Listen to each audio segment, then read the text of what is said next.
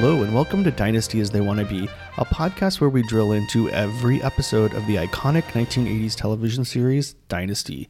I'm your host, Derek J. Lang, and with me is a very special co-host. I'm in New York, and Kyler is not with me, so I'm enlisting the services of friend, television personality, marketing executive, Omar Barragan. Wait, do I even know how to say your last name? That was a fair effort, for Okay. sure. Barragan. All right, Omar Barragan. There you go. Good. Hi, Omar. Welcome to Dynasty as They Want to Be. Thank you. And for having me in your home where we're recording tonight's episode. We had a lovely dinner, and now we're just drinking champagne, and we're going to talk about Dynasty. Cheers. Thank you for Cheers. popping my Dynasty cherry. Yeah. So tell me what your familiarity was with Dynasty. I know you didn't watch, but what did you kind of know about it, or what did you think about it before you watched tonight's episode? So what's interesting is that I think about Dallas when I think about Dynasty. It and happens. frankly, they are almost synonymous, even though I really don't know their backstory until now. And now I'm a lot more well-versed in Dynasty of the two. And I just remember Joan Collins, but I didn't know who she belonged to. I didn't know if she was Dallas or she was Dynasty. I really didn't care. Mm-hmm. Yeah, And I think about the shoulder pads, obviously. Yeah. Basically, what happened was Dallas came first, and then Dynasty, especially in the first season, it was kind of being like a clone of Dallas, or that's what they were sort of trying to go for. Basically, ABC saw that Dallas was so popular, and they were like, hey, Aaron Spelling, we want this. Make this for us. And it kind of started out in that direction, and then now by season 2, we're going in a totally different direction. So it's not really that much about oil. There's a little bit of business stuff. You saw a little bit of that with the gangster and the football team, but it's gone in a different direction. And what we're seeing now is it's becoming more fabulous with Alexis Carrington. She's bringing the fashion. You know, they just went to Rome, so it's much more glamorous, I think, than Dallas.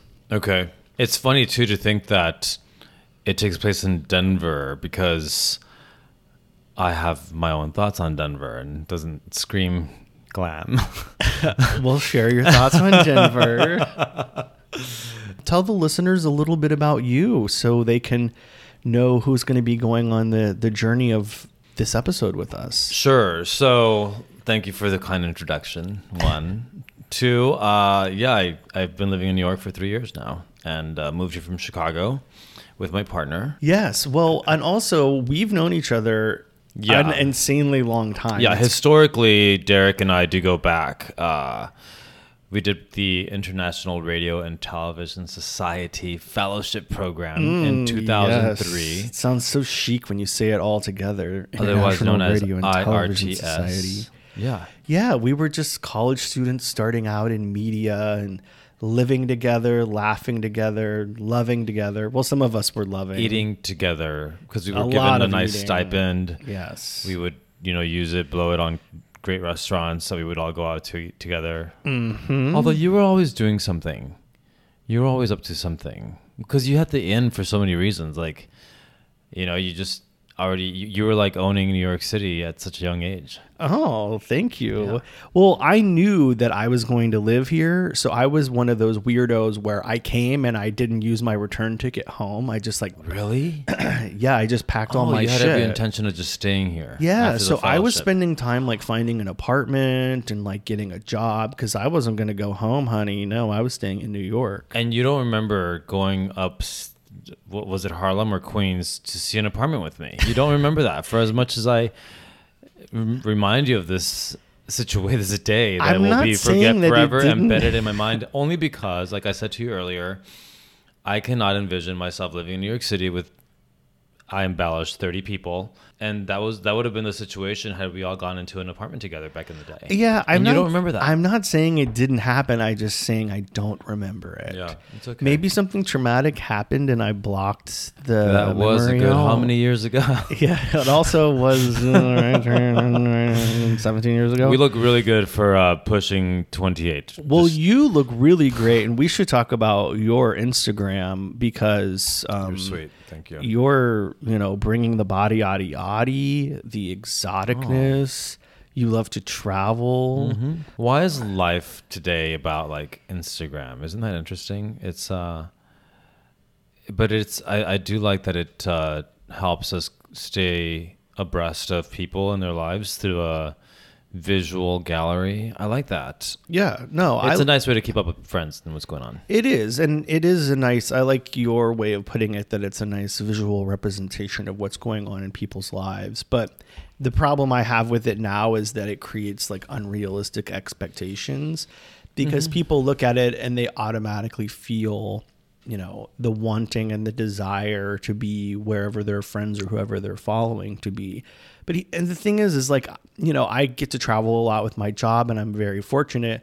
But like, I tell people, like, I'm not posting pictures of me sitting at home binging Netflix for 6 hours, eating a whole gallon of ice cream, because that's not going to make for a very pretty picture. So don't think my life is all Galapagos cruises and... That's what the story is for. Yeah, well, I don't do that on stories either. So, we're all self-censoring ourselves. We are, truly are. And, I guess when you think about the Instagram life in the context of Dynasty, can you imagine if they had phones back then and they were integrating what we do on social media back then? That's just kind of interesting to think about. Yeah. Well, even just being in here in New York right now, I come back at least once a year, sometimes more. But this trip in particular, I've noticed how much Instagram has taken over Manhattan. Like, for example, we went to brunch today at this delightful little place, Little Owl. Yep. And I arrived a few minutes late, and I noticed outside before excuse me. I noticed a lot of people like outside, and I thought they were like waiting because this brunch place was so exclusive and hot or whatever. And then as we were sitting there, and then you eventually brought it up, this place exists in the Friends apartment building. And so everybody was just coming out to like take pictures outside of the Friends building. And I'm like, when I lived in New York like 10 years ago, like nobody was going to the fucking Friends building. Like, so weird. Right. Well, yeah, social media has allowed us to feel a little more connected to what we see on TV or through social media. So that's the craze. Everything is now an iconic thing because we've seen it so produced in so many different mediums: television, social media, Instagram. What else? Whenever we see something that people just fawn over. Have you been to Hudson Yards yet to see what people are calling the vessel, the shawarma? Yes, I went over there the last time I was here. So that's like the thing to do, to get that picture. The steps to nowhere. Oh, is that what they also? I like that one. That's what I think other people have called it that, so I don't know if I can take exclusive credit, but... Well, that's new to me. I do like the shawarma. I like the beehive or the hive, honeycomb, whatever. It's art. It's supposed to be interpreted. Why not? Yeah, I don't get the point of it, but... Well, it's an over $200 million, what do you want to call it, art piece, interactive art piece. Installation. And so I think that it makes you think. Yeah. You're in a piece of art and you're actually getting to go inside of it. Yeah. It's kind of fun. Well, yeah, I mean, I guess I can't really judge, these Friends devotees going and taking pictures, because the next time I'm in Denver, my ass is going to be going to all the places depicted on the show, although most of them are actually in California. So anyway, should we take a break and then get into this week's episode, The Car Explosion? Is that what it's titled? Yeah. Oh, that's messed up. You're right. They always do kind of just give it away. But it's not everything. That episode was loaded with content. And let's get back into it after the break. Welcome back.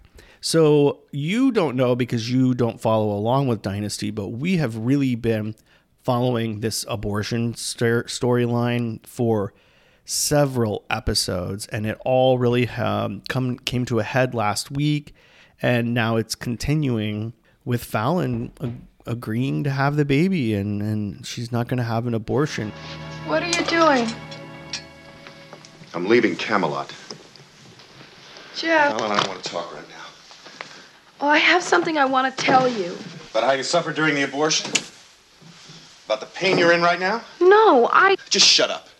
I don't want to hear another word out of that mouth. You understand? You murdered my child.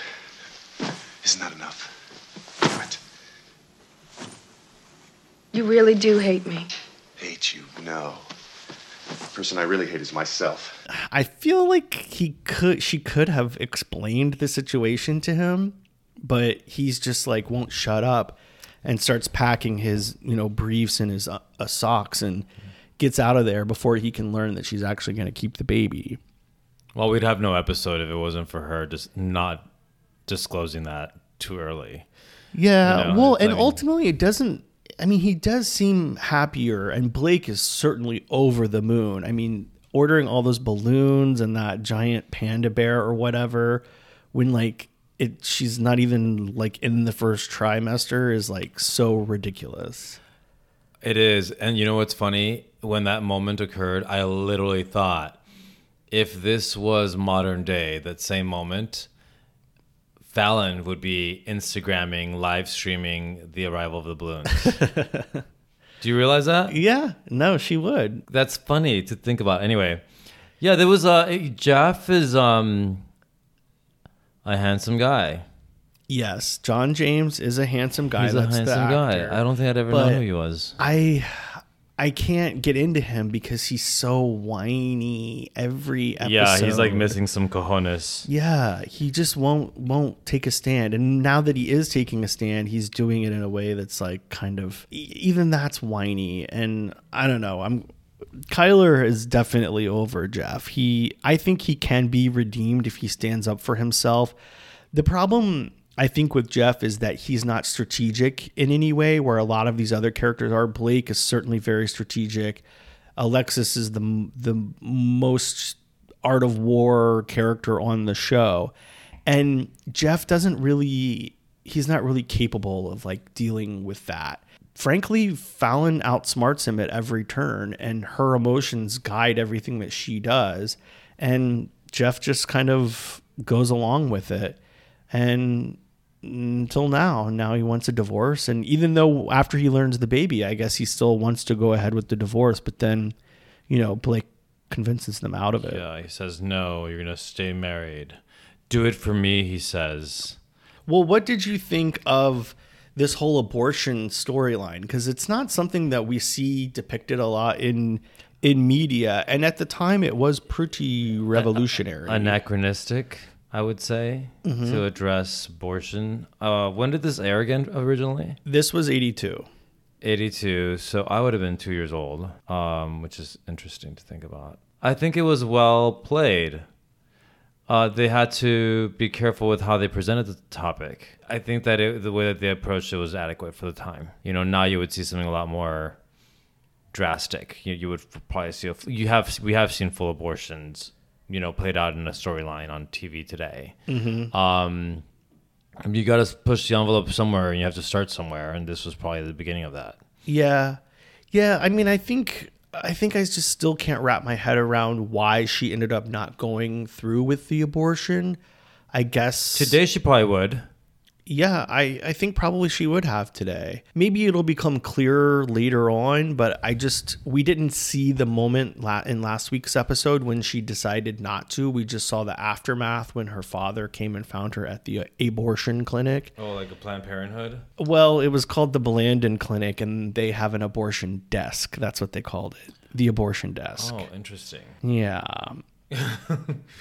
The abortion desk. I want to talk about all the different affairs that are happening. Yeah, well, let's get into it. What did you think was the juiciest? Well, for me, it was interesting to see how Fallon has this admiration for Nick, who's the psychiatrist for the family. And so a lot of people come to this guy as he's basically the confessional for many people, I think. So from what I understand, 2 people are having sex with him. Well, he's technically only had sex with Fallon, but he's made out with Crystal. Okay. Who is her stepmother. But they're the ones they have a connection, Crystal. Yes. And Nick. They have made out, and Nick makes it very clear that he's into Crystal. But we do get another flashback to his brother who committed suicide. Oh, is that who that was? I was going to say, who was that person hanging? Yeah, so it's his brother, and he blames Blake for the death. But that's kind of all we know. So we're not really sure how Blake was responsible, and we're not actually sure what his plot for revenge is. He's really just ingratiated himself in the Carrington family. Did he say something to the effect of like, I'm Italian and we make amends with whoever did us wrong? He talks about being Italian a lot. Oh, yes. Yes, this is interesting. Yeah, he's very proud of his heritage. Let's just put it like that. Mafioso kind of Sicilian. Well, he's actually not mafioso. I thought that too when he first came on the episode, but now we have these other mobsters that are involved in the football team, which I'm really excited about because I've been calling for more plots to involve the football team. And now we're like really getting into Selfishly, obviously, because you like the scene. The locker room scene. I mean, it was kind of titillating. I didn't expect all of that, wet skin to be exposed on Dynasty. Can I just talk about how hilarious I thought the gym scene was, where the guy's like, obviously it would be called a lat pull down machine, and he's standing and just doing all sorts of wrong things on that machine.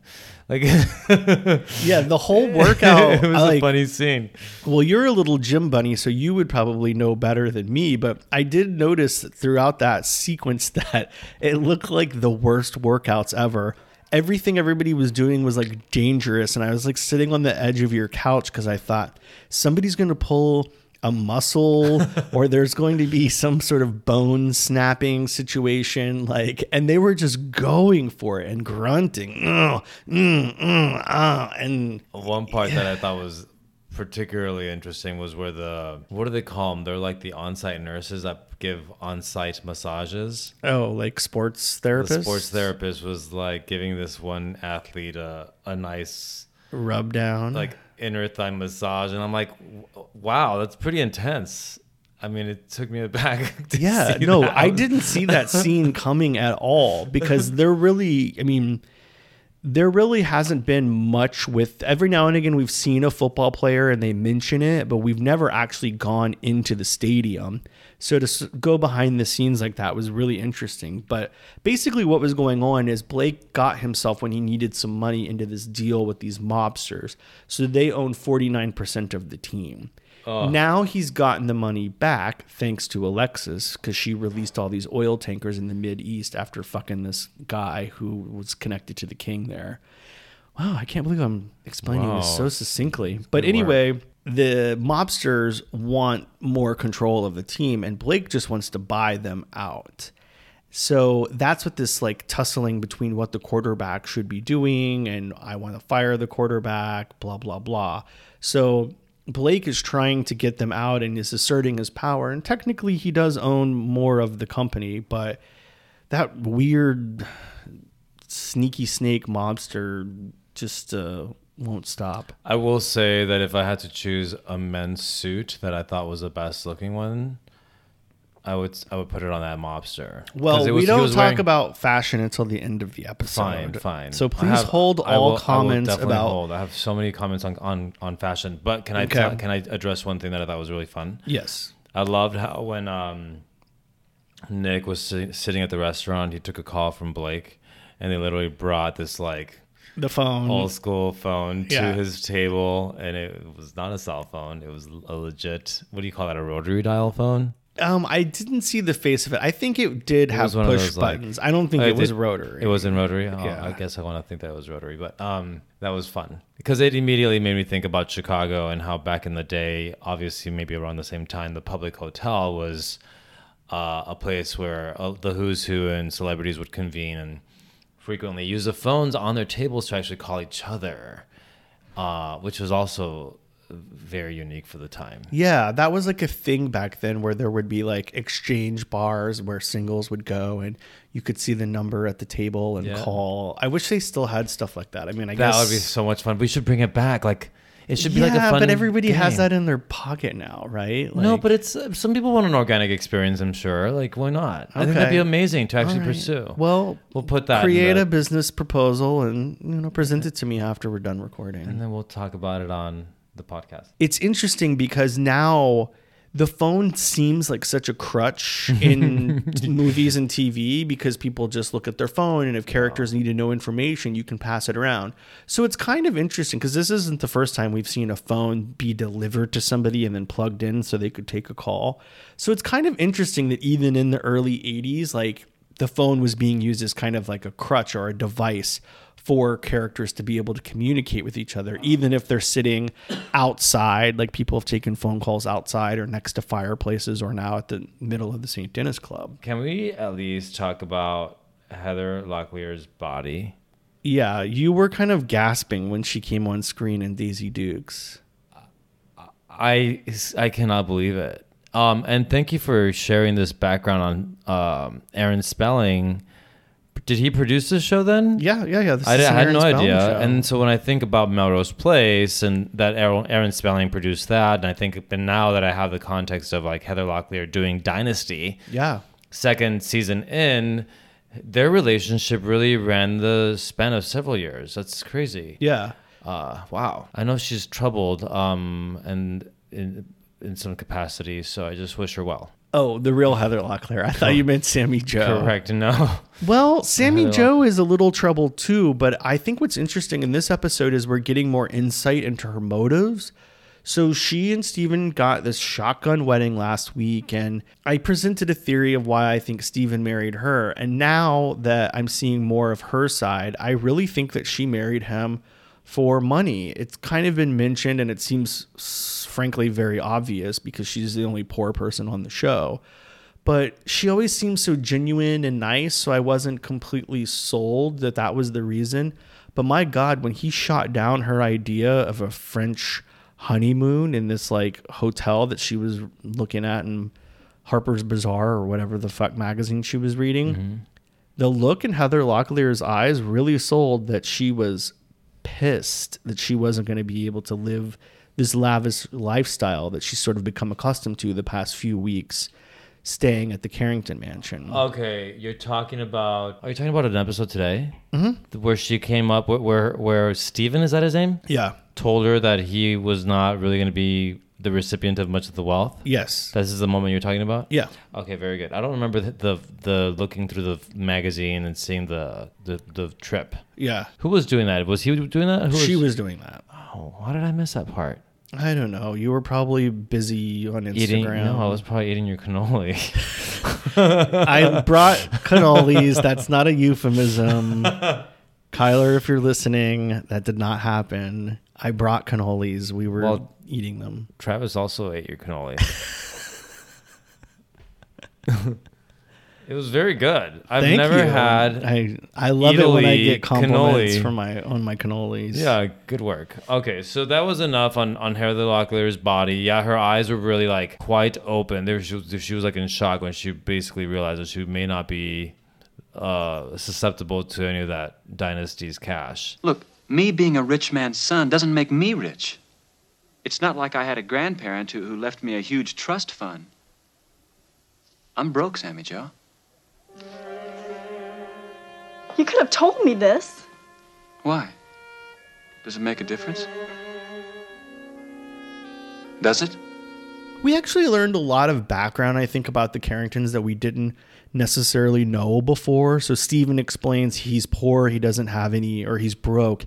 He doesn't have any money because he didn't have any rich grandparents, which earlier on in the episode, Blake explained that his parents didn't have any money. He's a self-made man.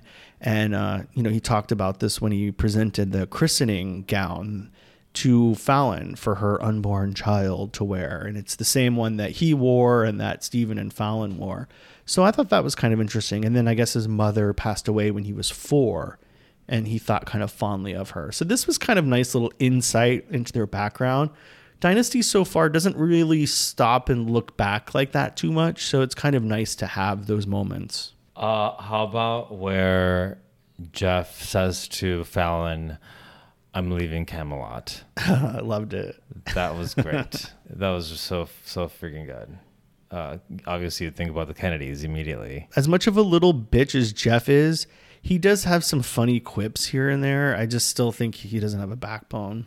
You gotta appreciate a guy that's like willing to walk away from all that cash. You know what I'm saying? Because Well, he comes from money, so he's not hurting for money either. His family, we he's didn't not really like the Heather Locklear character. What was her name? Susie Q. Sammy Joe. Sammy Joe. Close. Cheers. This is what happens when I start drinking champagne. I actually start mumbling.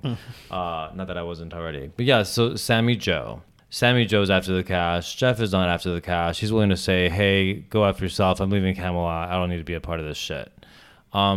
Sounds oddly familiar to what a lot of Trump's daughters-in-law have done in recent history. Yeah. Actually. How about the line where Fallon says to Crystal that she's really good at musical bedrooms? Oh, Crystal. You're looking well today. Am I? Yeah, playing musical bedroom seems to suit you. I'm not in the mood for any of your flip observations this morning, Fallon. Just making small talk. What else is there to do in this house these days?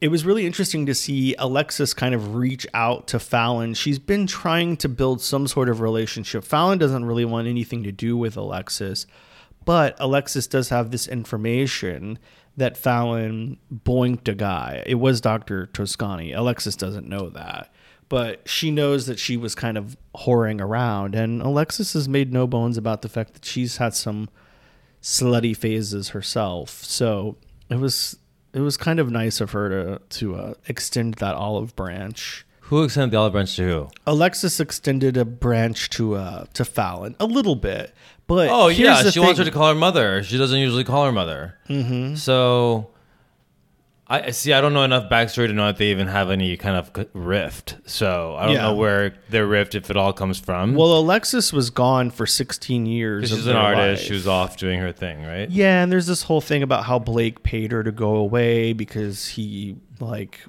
made one of her lovers disabled through a violent attack. Alexis would never do that.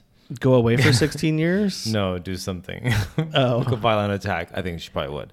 Which is funny because I want to talk about the symbolism behind her red outfit throughout the entire episode. Save all I know, fashion we'll comments for the end. Another really funny thing is Joseph, the bitchy butler. That's what we call him. Oh yeah, Joseph. Telling Fallon, who had some ice cream pregnancy cravings, which, do you get cravings like literally the day after you agree not to have an abortion?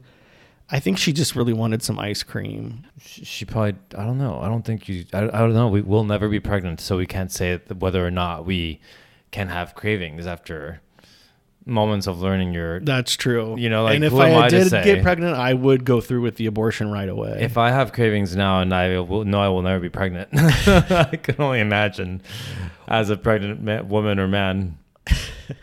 Well, yeah. I just loved that Joseph said that her mother had more exotic tastes and she was craving asparagus vinaigrette, which I don't even know what that is, salad dressing. Oh, geez. And lobster pate, which doesn't even sound like a kind of pate you could actually have. But yeah, it's all about what we've been exposed to. You know, it's like we just wanted that lobster pate. What would I want? What would you want? I'd probably be one of those like basic pregnant women who was like craving pickles. And luckily they make a lot of pickled flavored stuff now. Yeah, maybe that's because of pregnant women. So you just want the pickle, you don't necessarily care how it comes? Like, are you partial to like, you know, there's like a sweet pickle, which I think is disgusting. Oh, and like there's like a pickles and vinegar ice cream flavored or something? No, just like if you're gonna eat a pickle, is it just about like eating the pickle, or do you want a particular? Like, I cannot stand the pickle relish that they use for hot dogs. Like, it's disgusting. Oh, I don't mind that. Oh, so then you'll take a pickle no matter how it comes. Yeah, I guess I will. That's amazing. Any pickle, any way, just put it in my mouth. Amazing. You love cannolis, I love pickles. Yeah. Well, for me, it needs to be a particular type of pickle. Like, it needs to be the one that's actually sour. Yeah, I need a sour pickle. Yeah, I'm not going to eat like spoonfuls of sweet relish. That's not what I'm talking about here. But you'd be okay with it. See, I wouldn't even touch it. It's just not my jam. I have to give a major kudos in this episode to the editors. So the sequence where Steven and Sammy Joe are revealing to their mothers or mother figures, Alexis and Crystal, was so dynamic and great. You have Steven telling Alexis that they got married and Alexis is against it. And then you have Sammy Joe telling Crystal, and she's also kind of against it, but in a nicer Crystal way. Right. And I just love that juxtaposition where they went back and forth, where they were talking about it. And then we get a really juicy, hot, fiery scene where Alexis goes in and confronts Crystal and basically tells her that her niece is a little tramp and she's going to do everything in her power to stop them from being married. And then she moves on to the issue of her and Blake and says, well, maybe Blake wants me and not you anymore. Right. Which drives Crystal to Waterworks. You're obviously far too upset by that picture to be able to think realistically about anything, including the problem of Stephen's mistake. I'm thinking about you and my husband. Yes. I would, too, if I were you. Think what you like, Crystal, about Blake and me in Italy together for those few days. And think that maybe, just maybe, we're two people who are really meant for each other. I kind of look at Crystal as like, poor girl, she's so victimized. Like, if I had to say, like, who's the saddest of them all, I would probably put it on Crystal. She's the one I feel the most sorry for. She kind of reminds me of, what's her name? Glenn Close and... The wife? No, the movie, the biggest one with Michael Douglas. Ugh. Fatal Attraction? Fatal Attraction. There's something about Crystal that reminds me of Glenn Close in that film. Interesting. I would have never drawn that parallel. If anything, I think Alexis is more like that character because she's willing to go to any means necessary. Who was your favorite character? Who did you kind of respond to the most? I gotta give it to Fallon. Mm-hmm. That exchange that she had with Crystal was kind of cunning, and I liked it. I think she's smarter than you imagine her to be at such a young age. I think that's generally what we hear. You know, people think, oh, Alexis is the best, but she can be pretty nasty. Whereas Fallon, especially like you said, for being so young, is definitely really savvy. And she's also like a second wave feminist. That's what Kyler calls it, because she's doing things that you wouldn't expect a young woman to do, especially of means like this, like saying the things that she says and the way she acts. She really takes like ownership and feels like she has agency over her life and her body. And like I said, I still don't understand why she didn't go through with the old abortion. Another big revelation that we had was Jeff revealing to Claudia Blaisdell that Steven got married to Sammy Joe. Now, this doesn't mean anything to you because Claudia was barely in the episode, but she had this really passionate, intense relationship with Steven that was kind of the whole centerpiece of the second half of the first season. And Kyler has been telling me like, oh, Claudia has moved on. She's not into Steven anymore. And I've been kind of maintaining this idea that she does still kind of pine for him, but she sort of put that aside because she needed to get like her mental health back in order and get a job and kind of deal with her family leaving her. And her family left her for South America, BTW. And so in this moment, I'm kind of like realizing that Kyler was right. I think she really has moved on. It seemed like she kind of absorbed the information and was like, okay, good for him. I'm happy for him. He got married to some trampy niece. Oh. All right, if you say so. I think that you're right, that she definitely felt some type of way, and it was obvious to me that she didn't take very well to that news. Oh, you don't think she took it very well? No, the thing she all she could do was not show face in that scene. She was basically putting on a facade, hiding, and like basically just she was hiding behind her true feelings. Okay. She put on a strong front. Maybe, but she was definitely visibly shocked, in my opinion. Oh yes, she was shooketh, very much so. Yeah. It was interesting. She looked like a little office admin. I mean, I had never seen her before, and I found her for the first time looking for a file or a filing cabinet. Yeah, well, filing. that's a new look for her. She was this kind of like sex goddess in the first season. Really? Yeah, she was like very sort of ethereal. She worked at a bookstore, and yeah, she's just kind of doing her own thing and operates on a different wavelength than the rest of the characters in the show. You don't really get to see that in this, and especially now that they've kind of put her in this office worker situation. Although I think just based on some stuff that she's done in recent episodes, I think she's going to be making moves, and she's going to be as strategic as some of the other characters from her She's a position. survivor. She is. She totally is. Yeah. And then, we get a really interesting kind of exterior shot of, I don't know if it's supposed to be the Denver Carrington offices or a refinery or what, but when we go out where the explosion happens, it's a totally different place that we've never sort of seen before. I'm sure that's because this is the safest place to blow a car up in Pasadena or wherever the hell they recorded it. But man, I couldn't believe that car like had a stick of dynamite that they threw into the other car. Pretty potent, yeah. Not pretty very bad timing of the guy that threw it, right? Because if he really intended to make any damage, he would have waited till they were in the car before he turned on the car, drove down the street, threw the explosive device in. Yeah, a little too hot there on the throw. A little too hot.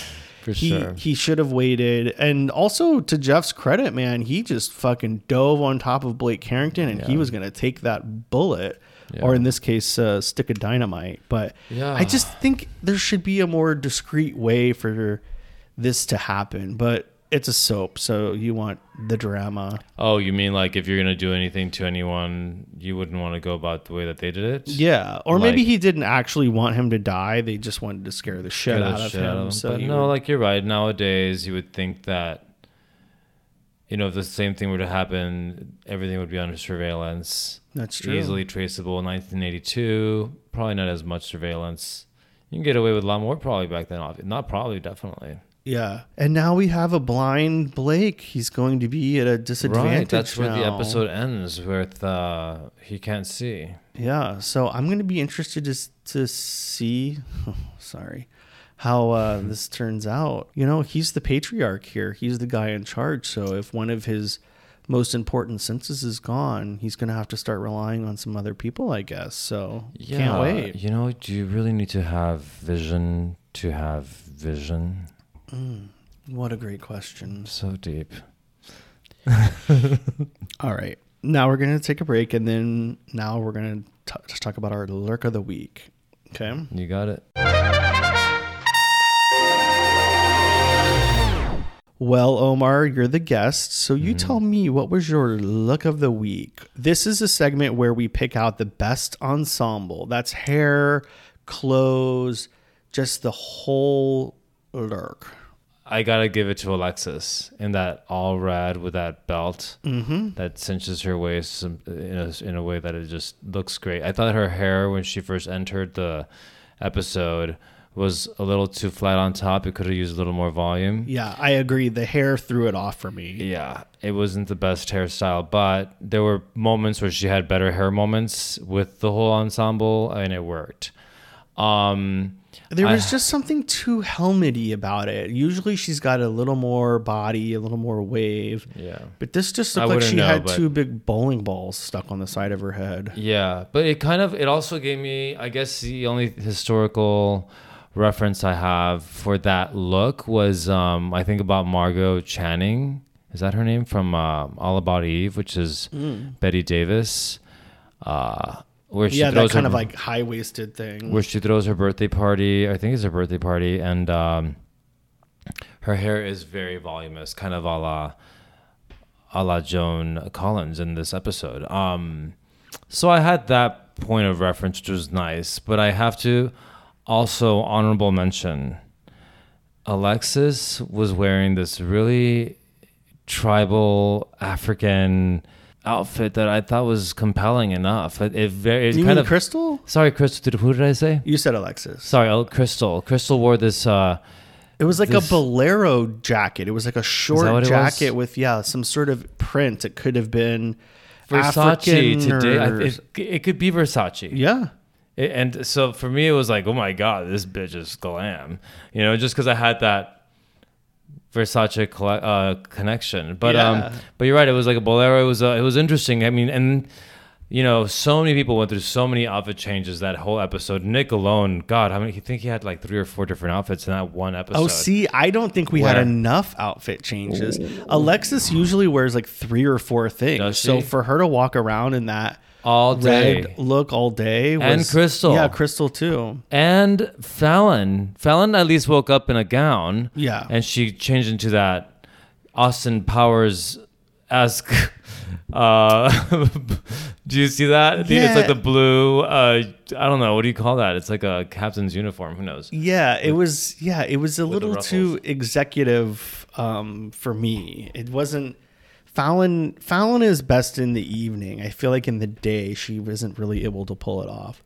For me, my look of the week, and I don't think I've given her a look of the week since she's entered the scene, was Sammy Joe wearing that writing outfit. That was walking into the kitchen with the writing crop. Like, even Alexis was just like laughing at her because so she said that she was wearing Crystal's outfit. So technically, maybe this is Crystal's look of the week because Sammy Joe didn't actually own the clothes. But they were on her body, so I'll give it to her. But I thought it really sold this idea that she wants to be rich and she wants to be a Carrington. And she really, in that scene, was like coming for Alexis. And a lot of these characters, they like try to come for Alexis, like Crystal. It doesn't happen. Joseph, the bitchy butler, laughable. So to see Sammy Joe give her a little bit of tude was nice, especially wearing the traditional kind of like writing outfit. And Heather Locklear's ass doesn't quit, so it looked amazing in that outfit. I mean, when she came out in those Daisy Dukes, that first scene, it was like I was in shock because I didn't know her body was so beautiful. Yeah. And I'm pretty sure that has evolved and it probably still looks great. Well, and the camera doesn't waste any time going straight to that ass when they're filming this episode. Yeah. So I think that has a big part to do with why she's part of the show. What about men's outfits? We don't really, I mean, unless they're good, but we don't normally ever talk about them. What did you think about the menswear? I mean, I naturally thought that anything looked great on Jeff. Mm-hmm. Yeah, we've talked about it a lot before. He's got a really great body because he's tall and slender, and then he always wears sort of like fitted suits. Yeah. So a lot of the times he'll wear things that I think you could pull off today. Well, that's another episode of Dynasty as They Want to Be. Omar, thank you so much for joining me and filling in as my guest co-host this week. I know I had big shoes to fill, and I'm sure they're not even a quarter filled, but thank you for the opportunity. Well, yeah, your feet are much smaller than Kyler's, so that is a fact. Where can people find you if they want to follow you on social media? I always go to Omar, my last name, Barragan, on Instagram at Omar A. Barragan. All right. And if you want to follow Dynasty as They Want to Be on Instagram or Twitter or Pinterest or anywhere, we're at Nasty Podcast. That's NASTY Podcast. We don't have Dynasty in the title because it's like some sports term now. Just a part of it. So we're just nasty because that's what we are. And that's what we love about the show is when people are nasty. So at Nasty Podcast.